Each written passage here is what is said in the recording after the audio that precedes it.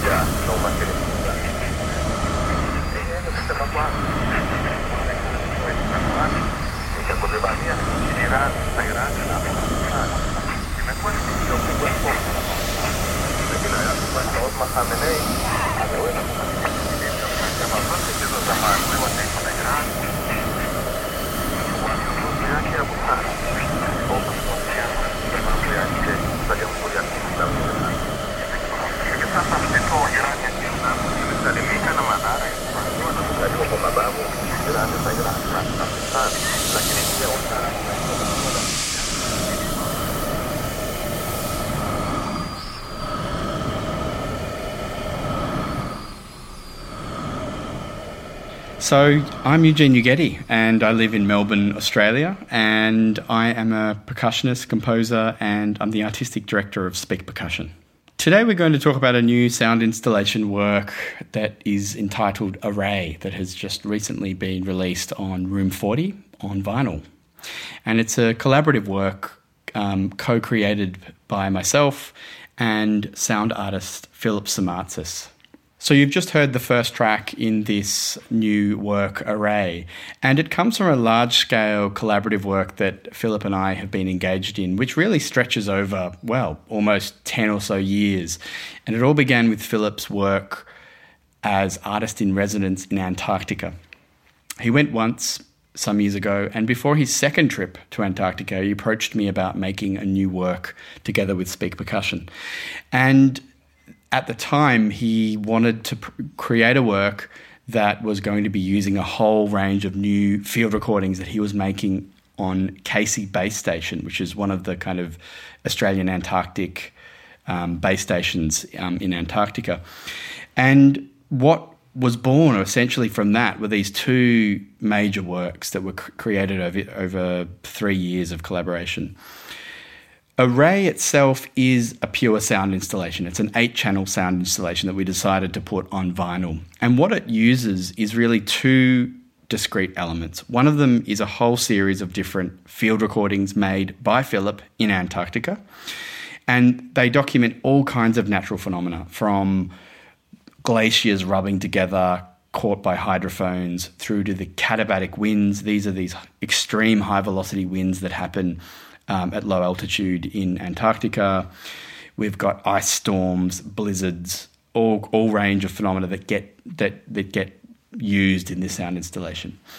My role in the work was at first to basically design a completely new bespoke instrumentation. So I spent a year working with the Industrial Design Department at RMIT University here in Melbourne, and we basically created a whole series of new instruments that use the same raw elements, ice, air, and water, in order to then recreate the kind of environmental sounds that are captured in the field recordings.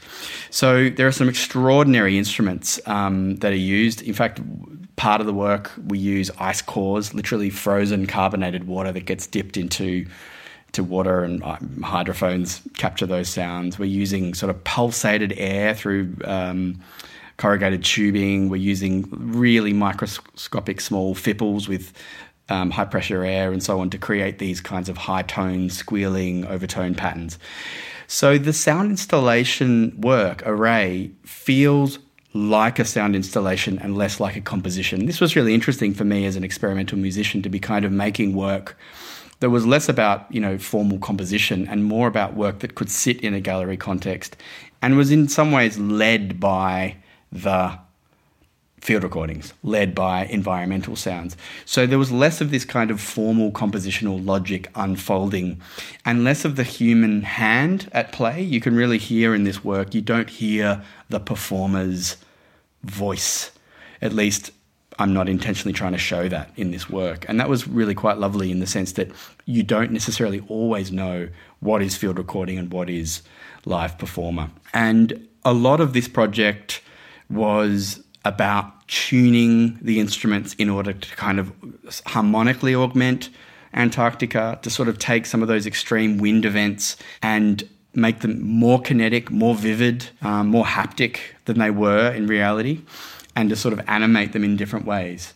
And what we get essentially are, three movements divided into 4 parts on this vinyl that really articulate some very different colours that we experience in Antarctica. Some of it is the anthropogenic material of Antarctica, because of course you can't visit that continent and survive without a whole range of equipment. And that equipment defines our presence on the continent. Diesel engines, protective equipment, gloves, helicopters, aircraft, rope, all kinds of things that are really essential to survival down there. You hear those in the recordings. The base station is made of metal. It's fixed with restraining cables. So experiencing a blizzard, we're talking hundreds of kilometres of an hour winds, you hear the built environment as much as you do the natural environment. And this is just, it's a byproduct of being a human being in this kind of somewhat uninhabitable place. But it's also a sign of our presence on that continent as well, which has become part of how we understand Antarctica. So a lot of the recordings do articulate our impact on that continent. And for that reason, it has a kind of climate change, new materialist quality to it. So Philip, on 2 occasions, has visited Antarctica. The first time he took the icebreaker down, which was some month-long journey, quite extreme experience.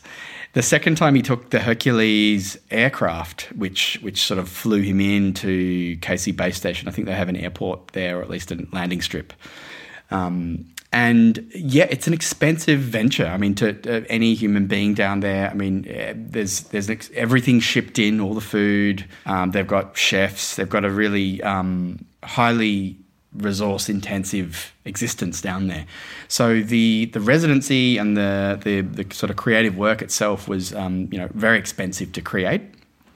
I've never been to Antarctica, but I think for me what was interesting was I could never imagine, I could imagine, but I never saw the purpose in trying to make conventional music or even conventional experimental music in this kind of Antarctic landscape. For me, it was very much about trying to meet these field recordings head on and to try and build a language that was very much symbiotic. Yes, I want to augment it. Yes, I want to distort it and take it to a kind of fantastical, impossible place at times. But on the other hand, I do want to be able to hide inside it or be informed by it or be able to respond to it and speak the same language to some degree as well. And of course,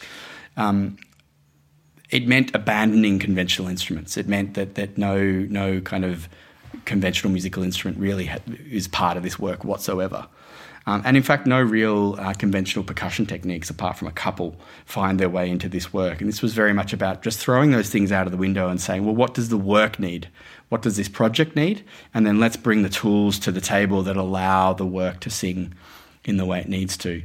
And I think it's important to sort of see this sound installation work in the context of its companion piece, which is a work called Polar Force. That's a live performance installation work, which does involve a inflatable structure and two percussionists performing live. But again, the performance looks and feels more like sound research, and it involves bespoke instrumentation that to the untrained eye would look just as much like scientific equipment as it would musical instruments. Collaborating with Philip Samartzis was a really rewarding and really generous experience. He was incredibly open to how his field recordings would be used. And in the case of Array, it was very much a kind of, well, it was a work that we made more or less during lockdown. And it was very much a kind of bouncing ideas off one another. He presented me with surplus field recordings that he thought were contrasting Polar Force, but really interesting things to use.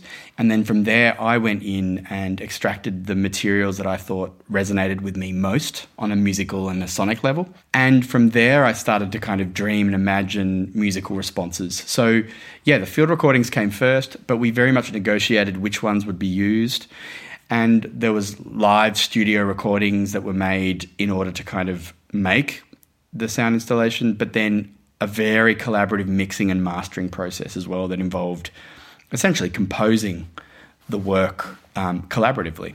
The work was conceived as a sound installation, and it has been presented as an 8-channel sound installation and will exist that way. Everything you hear was performed, everything I played was performed live and was basically all acoustic. I think entirely acoustic. So I was doing, there was a series of sections where I was using thick pieces of Perspex and wet hands and essentially rubbing Perspex with close mic. I used about 10 fipples. These are the kind of whistles that you get in a lot of wind instruments, essentially, with high pressure air tuned to these really microtonal high pitched chords. But I also had these whistles sort of half resting in water, so I could sort of pulsate them and move them. There was a section where I had compressed air coming out of a small tube that was literally just playing with air in space across a sort of an amplified field. So you could hear sound, well, you could hear white noise, air moving across a sort of three-dimensional space.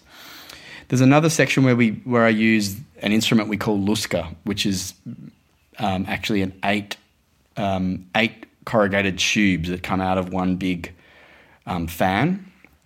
And the nice thing about these tubes is that they're all tunable, so I can open and close them like a vibraphone motor. I can kind of manually open and close the motor to allow more or less air to travel through each. So I can tune these overtone chords that then can also be pulsated, much like a vibraphone motor. So that particular instrument features in a range of different sections. There's another section, for example, the last track that I know we'll hear, in fact you might be hearing now, a series of sort of pulsated attacks. These pulsated attacks are compressed air fed into water. So it's essentially like bubbles popping into water. And depending on the air pressure, I can change the rhythm. So more air equals a faster rhythm. Lots and lots of air ends up sounding like a spa bath, but very, very small amounts of air through a kind of fine tuner, I can get these slow, 10 BPM kind of rhythmic attacks. So it's almost like a lot of this piece made manually is like operating analog electronics, even though they're acoustic instruments. So I'm literally opening and closing filters and gates, letting air through, changing the fan speed, and manipulating these things live.